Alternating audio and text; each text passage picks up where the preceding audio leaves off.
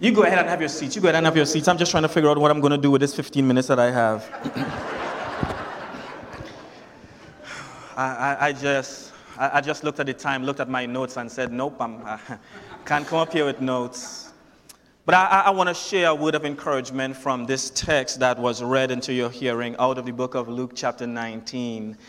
And there is something that Jesus says that Luke records in this text that you don't find anywhere else in the other Gospels, Matthew, Mark, and John.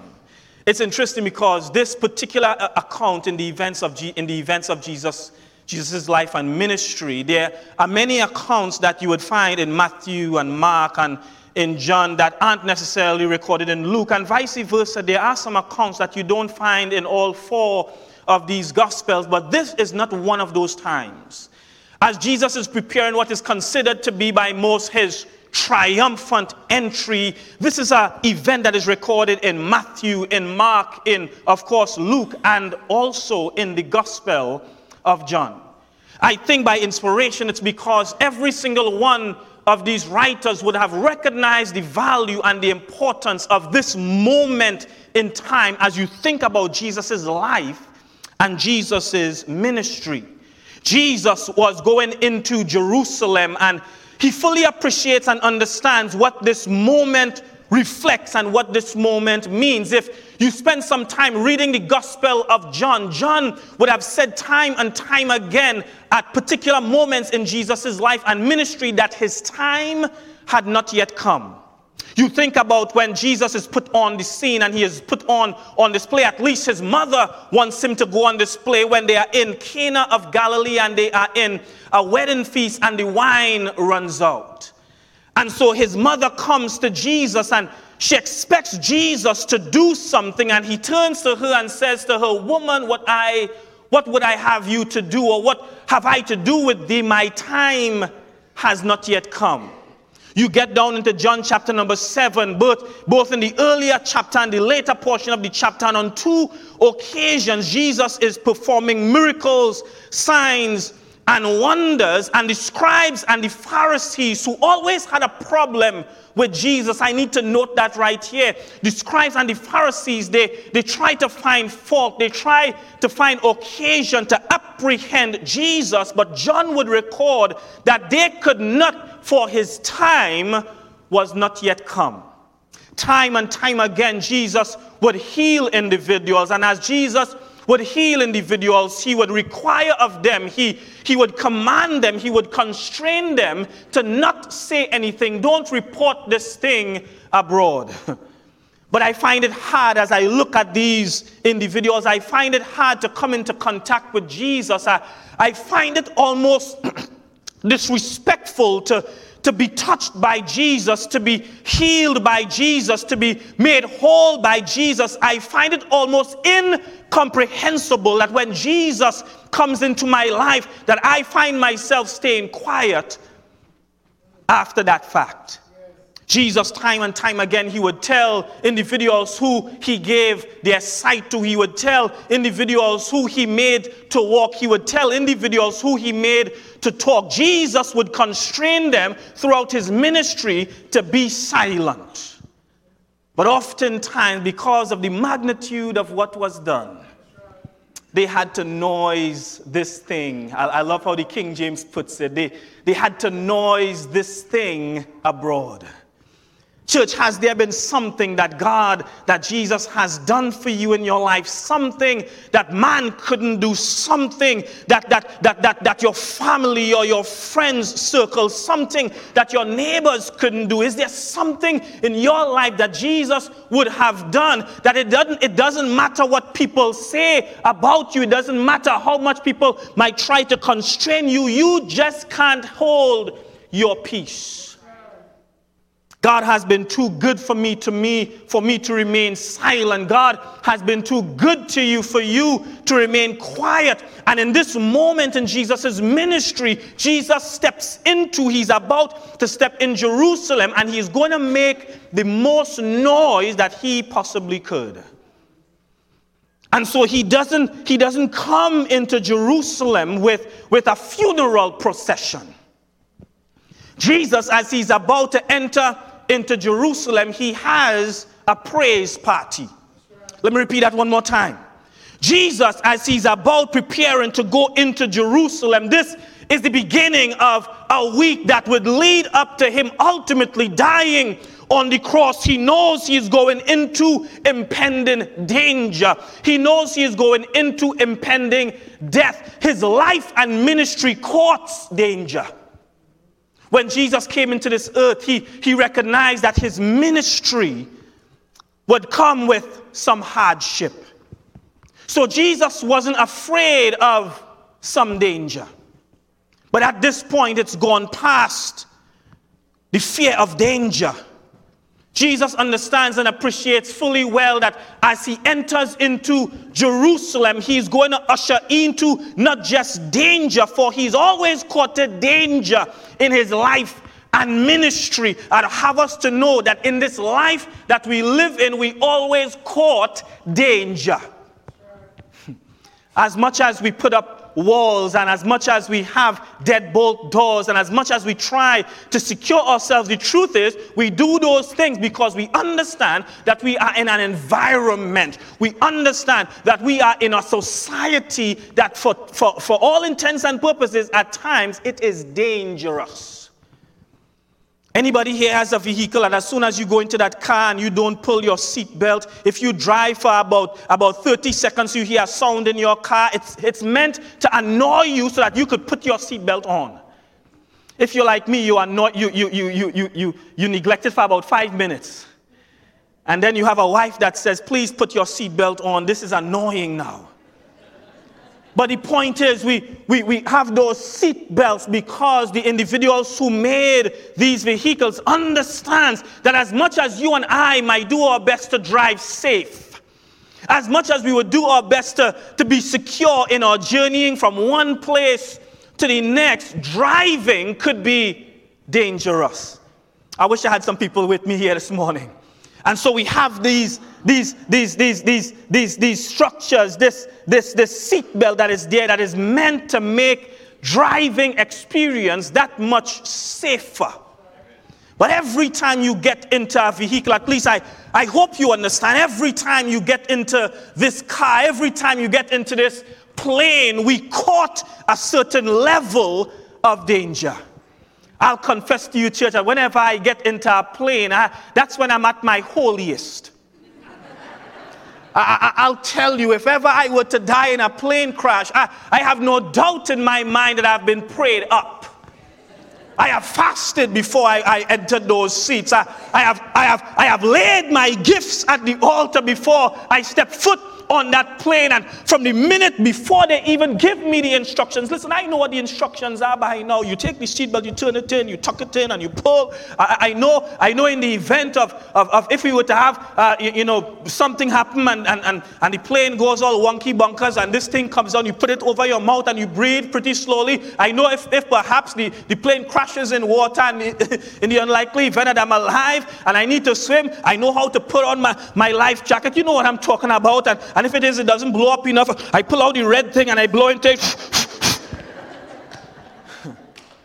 But long before they give me those safety instructions, long before they tell me what I need to know in order to be safe on this plane, I want you to know that I've already resolved myself to being safe in the arms of Jesus.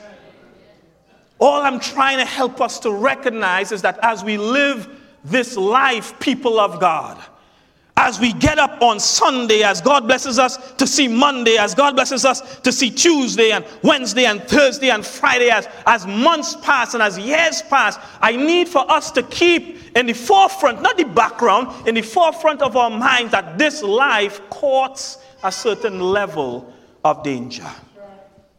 But Jesus not only recognized that this life, this physical life courts danger, but he recognizes that ministry courts dangers as well.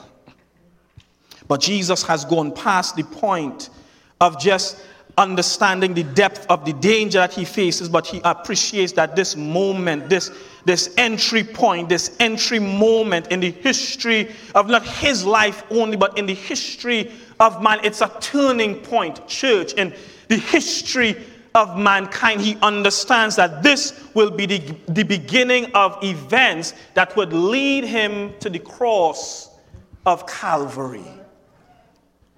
On the other side of this week is going to be death. But I won't face death as if it's the final result on my life. And he wants us to see this. He knows that by the end of this week, he'll be put into a tomb that was meant for dead people. But I won't begin my week. I know how the week ends. The week ends with death. But I begin my week with praise. The world might think that death is the final portion and destiny of my life. But I know that beyond Saturday, there is a Sunday. I know beyond Saturday, beyond death, beyond the grave, there is life thereafter.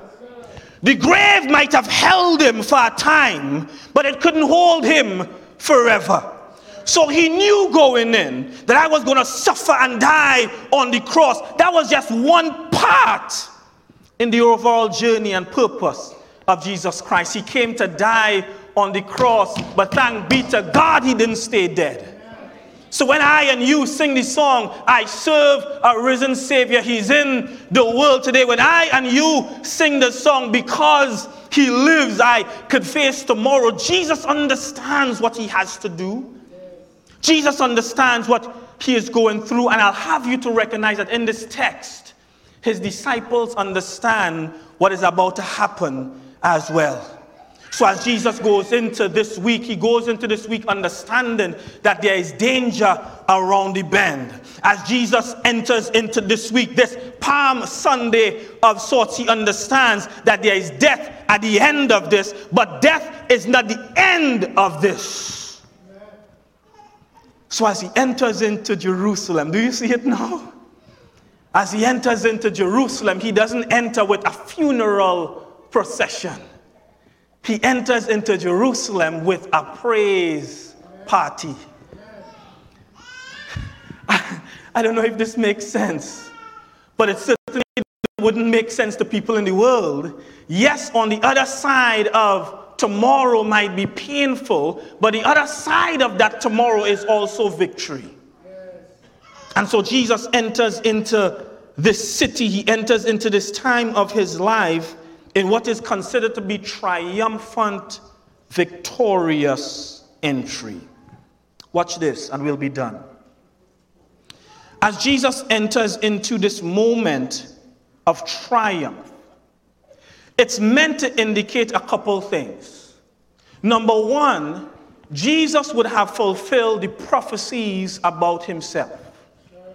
In other words, John's account would record in about John chapter number 12, it would record that the disciples didn't really understand what was going on. They didn't really appreciate what was taking place in the moment. And John records them concluding that it was only after he was glorified.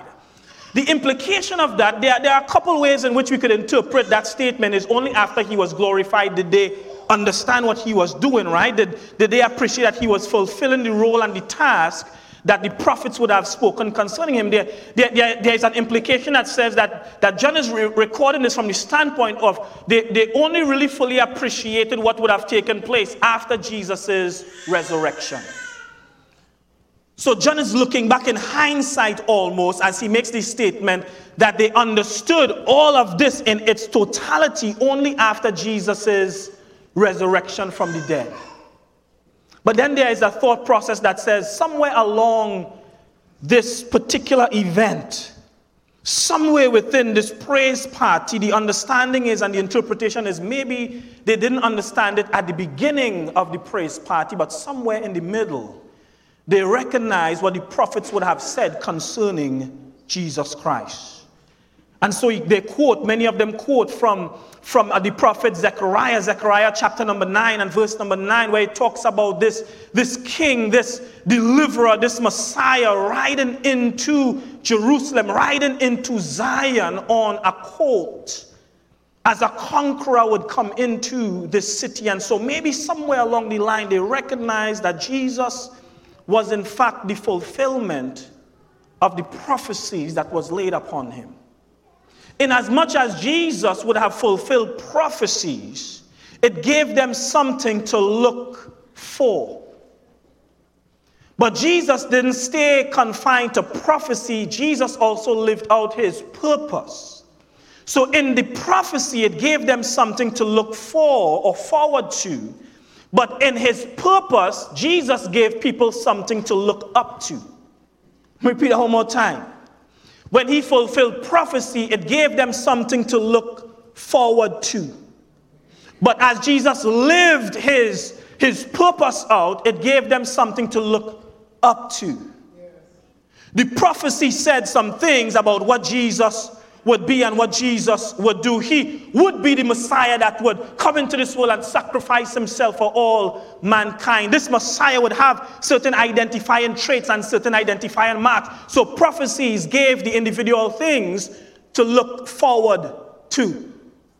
But as Jesus lived his life, and he lived this life to the fullest, and he lived his life in purpose, it gave them something to look up to.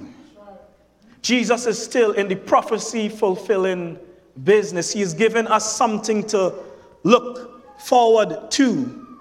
But he is also still very much in the purpose-driven life business, and he's given us something to look up to. I don't know about you, but as they begin to praise, they are praising with adulation. They are praising in anticipation. They are praising in expectation. They are praising God because they understand that we are witnessing the person that we have been looking for, but we also are appreciative and we are looking up to the person who is here to live out purpose on our behalf. So every single time we have the opportunity to give God praise, it says that we have the ability to look out and looking forward to something, but we have the option of looking up to someone and something as well.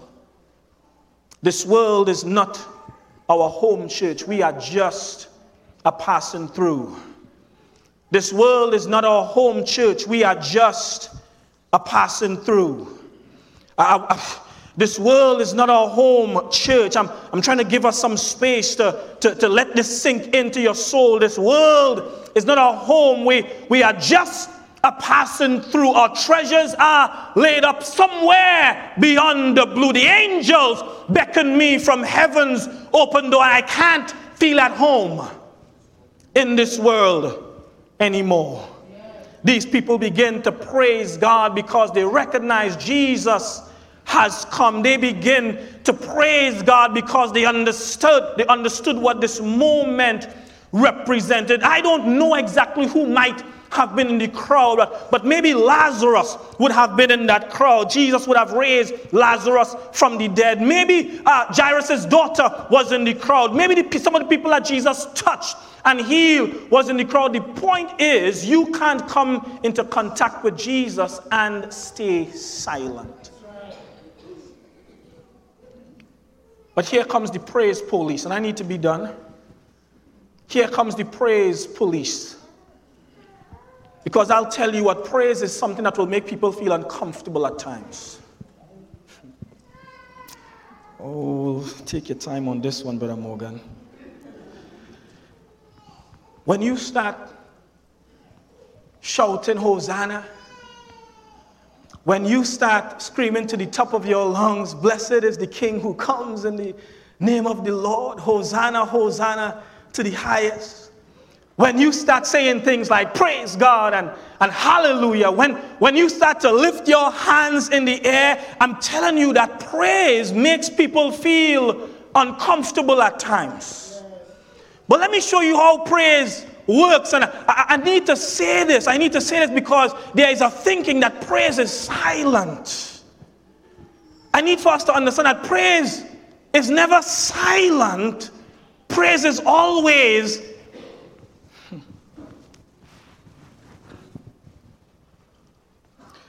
Anybody here loves baseball? Anybody here loves baseball? When your favorite player hits that ball out of the park, and I hope nobody here does this, but I know how it goes sometimes, and you put a $20 on him hitting a home run. And that hit, that home run leads your favorite team now to win the championship. Don't you jump up in adulation? All right, we don't like baseball. Anybody here likes basketball? I don't know if you follow all of this talk about who is the greatest of all time, the GOAT, and so forth and so forth. I don't want to start a debate here, but there are those who hold to the fact that LeBron James is the greatest of all time. I just don't hold to that. I love LeBron James, but I'm a Michael Jordan fan. Amen to that, right? When you talk about the greatest of all time, the GOAT, that's Michael Jordan for me. And I remember watching I was young, but I remember staying up late at night to watch all of Michael's and the Chicago Bulls, and every single time they won a championship, I was there as young as I was, and I was there with my uncle. It was just him and I, and because of the time difference and stuff, we would be up. I'm a young kid, I have school the next day, but I'll be up until about 11 p.m. at night, and every time the Chicago Bulls won their championship, we would jump and we would spray. Well, not champagne, but I would have my little chubby, that's soft drink, by the way, that's non-alcoholic soda pop. I would have my non-alcoholic soda pop, and I would jump. You would swear as if I was the sixth man on this team, and I would jump and we would hug. Because our favorite team with our favorite players won the championship. Anybody here loves football? Well, at least what you guys call football? And NFL, and any Rams fans here today? We may not have. Be careful if you raise your hands, Rams fans. We're a bunch of Titan fans across here, but Titans didn't do us too well this year. But nonetheless, when your favorite team wins that Super Bowl, you run up and down the streets and you run up and down the halls. You understand what it means to celebrate, and we celebrate with things like that. You come home and you get your scholarship, or somebody says, I do. We understand that there are things in this life that we rejoice about. How is it we could rejoice and we could joy? How is it we could find our voices? How is it we could hop and we could skip and we could bounce? How is it we could become animated for a game that brings enjoyment to us? I'm not saying no, but how is it we don't do the same thing when it comes to the thought about what God has done for us? I don't know about you, but I don't want any stone to have to sing the praises of God in my place. This is the interesting thing about this statement. Jesus, as he is going through this procession with his disciples, here comes the praise police. And the praise police turns to Jesus and says, Teacher, you rebuke these individuals. Make them to shut up. Jesus looks to them. He says, guys, I'm glad that you thought I had something to do with this. I'm glad that you thought maybe I orchestrated this and I had placards telling people when to shout. I didn't have placards telling people when to shout. This praise party that you're seeing right here is because they understood and they understand what I've done for them. They understand what's at stake. So I didn't come here and organize and pay people off. You know how that goes in political arenas. Sometimes you pay people, well, at certain times you need to shout. And if you shout, you'll get everybody else around you to shout. You guys don't know what I'm talking about? Also, you thought that every single crowd and every single big gathering like that, every time you see people screaming and shouting at particular points, it was a natural thing in all cases. No. I'll have you to know sometimes even in churches, you go to an environment sometimes and praise team have meetings. Let me let the cat out the bag. The praise team sometimes have meetings and they say, well, okay, we will put you in the quiet section over here. And when the preacher starts to go on his run, I need for you to get up and I need for you to start clapping and I need for you to start saying some hallelujahs and you will start the praise party. That's not what Jesus would have done. These people started to praise Jesus not because he prompted it. And I need for you to understand and appreciate, I'm not trying to prompt anybody to praise God. When we come to church and when we come to worship, we come with the hallelujahs in our hearts and on our lips, James. The preacher doesn't have to preach right for you to say amen. The songs doesn't always have to hit right the way that you want it to hit for you to say hallelujah, praise God. We come already understanding and appreciating what Jesus would have done for us. So hear me and hear me well. When Jesus makes this statement, and I need to be done, when Jesus makes this statement, if these living stones were to shut their mouths, these dead stones would continue the praise party. I need for you to see this. Jesus looks to these praise police. Jesus looks to these Pharisees, these people who were uncomfortable with the disciples acting like they were acting. Well, how were they acting? You might say, Brother Morgan, these people took their clothes. And when Jesus started making his way down into the streets, they would have taken their clothes and laid it on the ground. They started to cut down palm branches. If the clothes wasn't enough, they started to cut down palm branches. And they started to lay it down in a pathway because Jesus would have possibly passed there. I need for you to see this. This clothes in the Jewish culture represented respect. Your clothes in the Jewish culture represented status. Your clothes in the Jewish culture represented some type of dignity. As small as it might be, your clothes says something about you. So they take their clothes off. You guys with me? They take their clothes off and they put it down on the dirty floor. This is not carpet.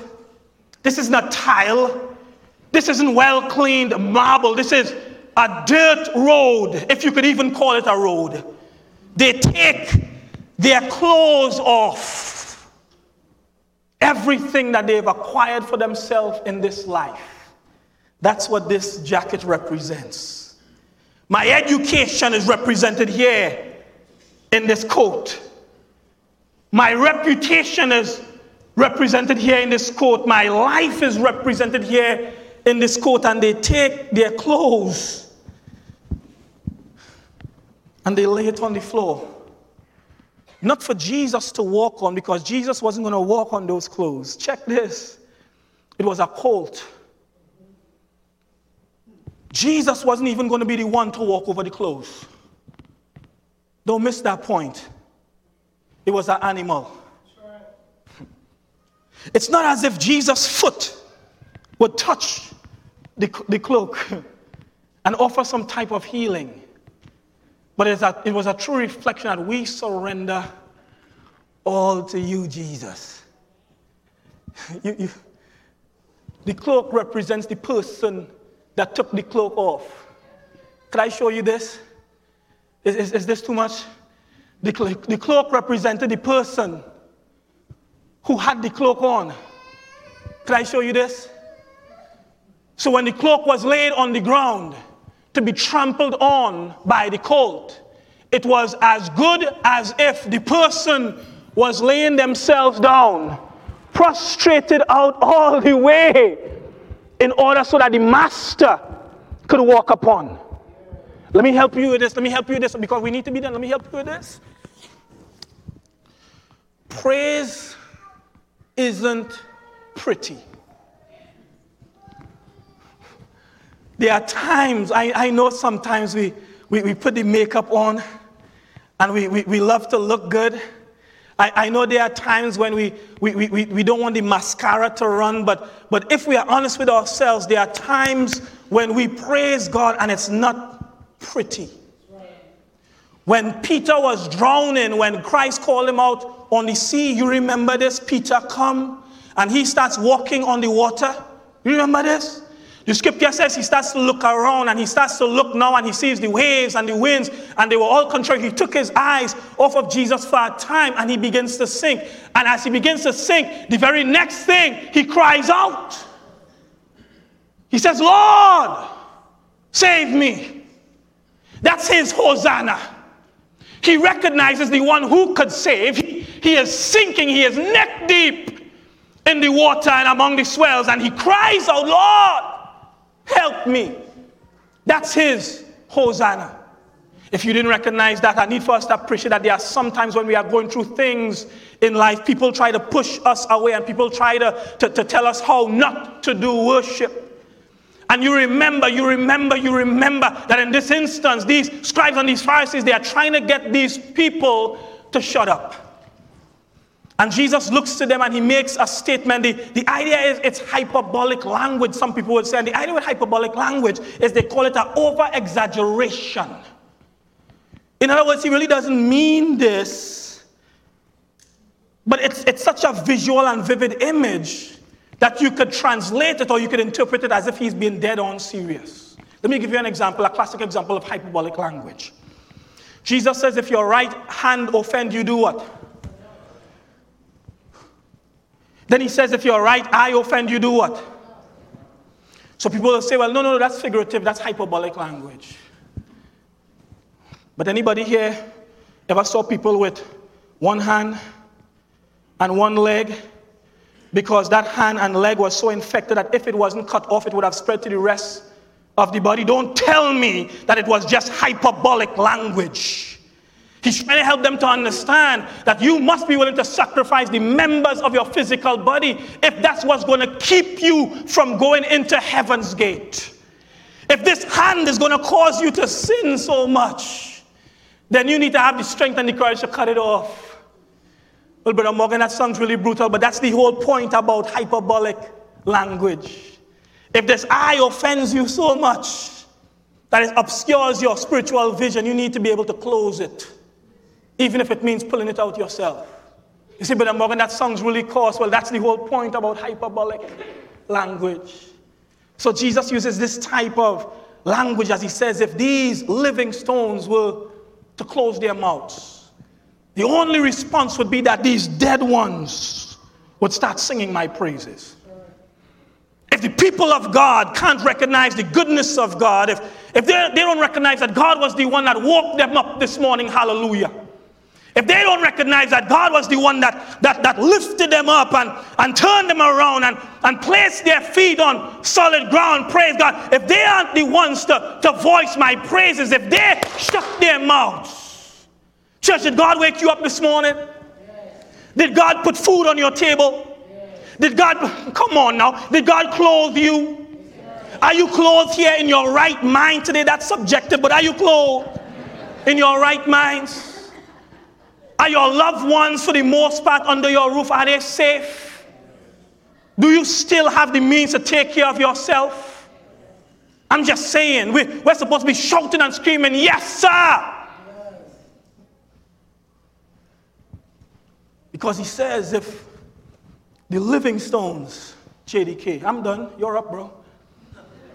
If he said the living stones, if the living stones go silent, then the inanimate objects of creation, they bear witness and they bear record. I could preach some more, but I don't think it's going to help. And by that, what I mean is, sometimes going a little longer aggravates the soul. But I need for us to appreciate where I'm coming from. If God's been good to you, you could say amen to that. If God's given you life, you could stand up for that. If God has blessed you, I know it's hard. Now, here's the thing about praise, church. Praise, praise does not mean, let me put it this way, the absence of pain. In other words, you could praise God in your sorrowful times. You could praise God in your painful moments. You had a divorce. I don't know how hard it is. I've only seen it through my mother and my father. I could tell you from the experience of a child, I know how hard it is from this perspective. I cannot tell you how hard it is from the standpoint of a spouse. But I know it's hard. Your husband or your wife may have run out on you, but God didn't. I've never seen somebody have trouble on their job and then come home, pack their bags and say to their spouse or say to their family, I'm going to leave you because I had trouble on the job. But yet still sometimes we do the exact same thing with God. The world casts its care on us, and all of a sudden we come into the church house, we pack our bags, we pack up our praise, and we stay silent. It doesn't matter what the world does to us, God still loves us. It doesn't matter what the world says about us, God still cares. You guys with me? I know life could be hard, but don't ever let some inanimate object speak more and volumes and testify more than the living stones that we are. So church, I'm done. I told Joe David get up about 3 minutes ago and he's not here yet. I'm done, bro. I'm done. Let's all stand. I'm done. Let's all stand. If God's been good to you, say amen. Amen. If God's been great to you, scream amen. Amen. If God's been a great God to you, say hallelujah. Hallelujah. Say Hosanna. If God's been good to you, scream something tonight.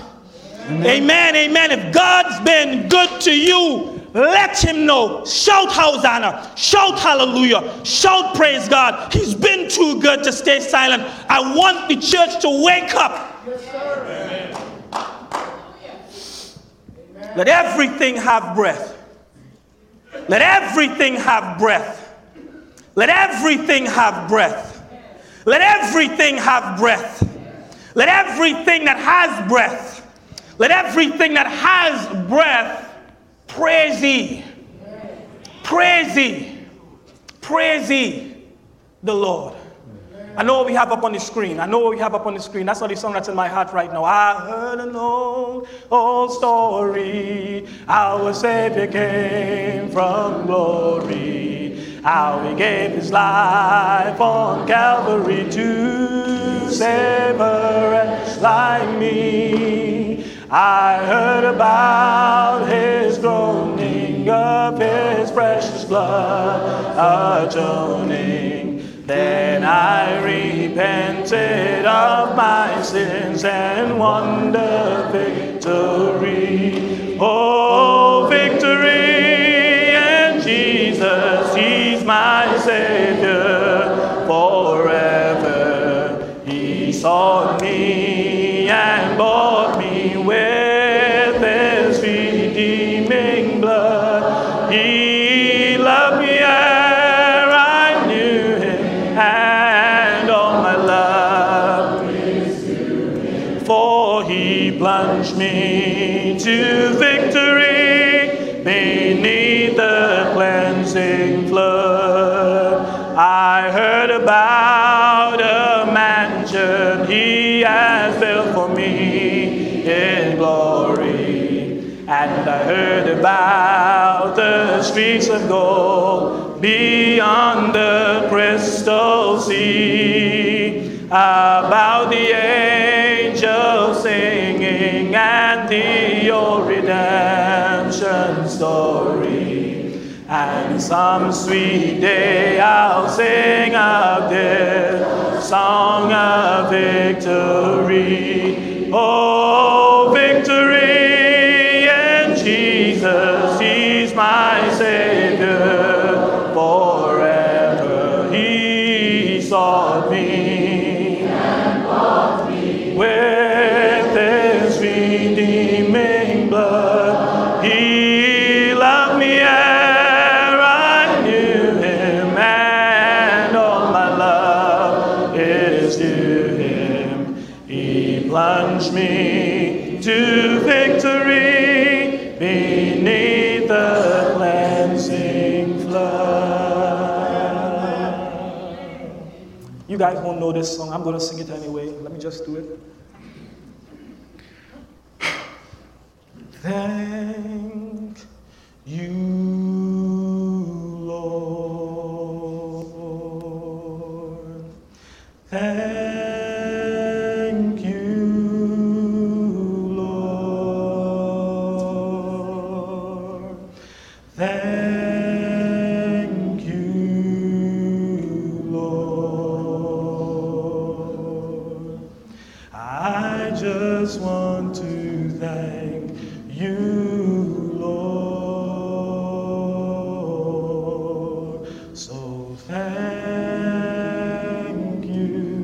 Thank you, Lord.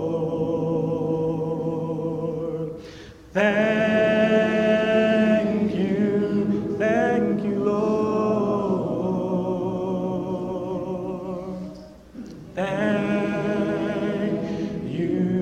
Thank you, Lord. And I just want to thank you, Lord. You've been so good. Lord, you've been so good. You've been so good. And I just want to thank you, Lord. Thank you, Lord. Thank you, Lord.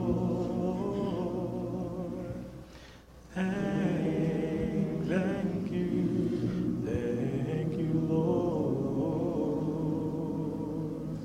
And I just want to thank you, Lord.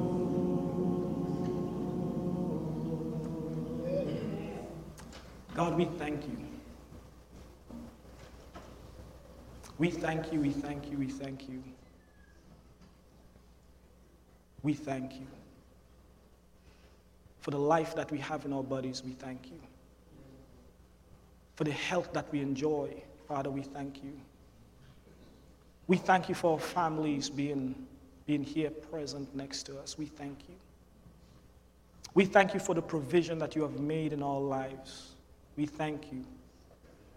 We thank you that you loved us so much that when we were buried and laden in sin, living according to the ways of this world, you sent your Son so that we could have life and have it more abundantly. Father, we thank you. We thank you because we know as we study your word and as we recognize the lives that we were leading and living, God, we were destined for a place that was really created for the devil and his angels. But because, again, of your grace and your mercy, Father, you pulled us out of the fiery clutches of hell. And you have given us a hope that is a place called heaven. Father, we thank you because as we look in social media, as we look at the news, there are just places and people that can't come together like this to worship you freely. And yet still we have this ability and we have this potential. May we never take our ability to worship you like this for granted. So God, we thank you. We thank you for the means to earn an income and to take care of our physical needs. Father, we thank you. We thank you that we are called your sons and your daughters. We may not feel worthy at times, but thank be to God for your goodness and for your grace, for your mercy and your love, that in spite of our weakness, God, you still loved us. So, Father, with one voice, we just want to say thank you. Father, with one voice, we just want to say praise your holy name. Father, with everything that is within us, our mind, our bodies, our soul, our energy, everything that we have, Father, we lay it before your feet, God, and we submit ourselves and everything that you have placed into our hands into yours. God, we thank you. We thank you. We thank you. We thank you. We thank you for you being a great God and for blessing us to be your people.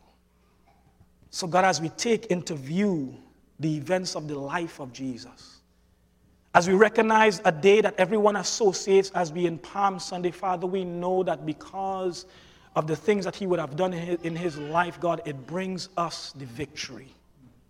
For most of us, until Christ decides to put in his appearance, Father, we will make our destiny with the grave first. But the grave will not be the last place for us, God. And so we thank you right now in advance. Things may not be going the way that we would like it all the time, but we thank you in advance for our future, our hope, which is heaven, God. We have a life beyond this grave. So, God, we thank you.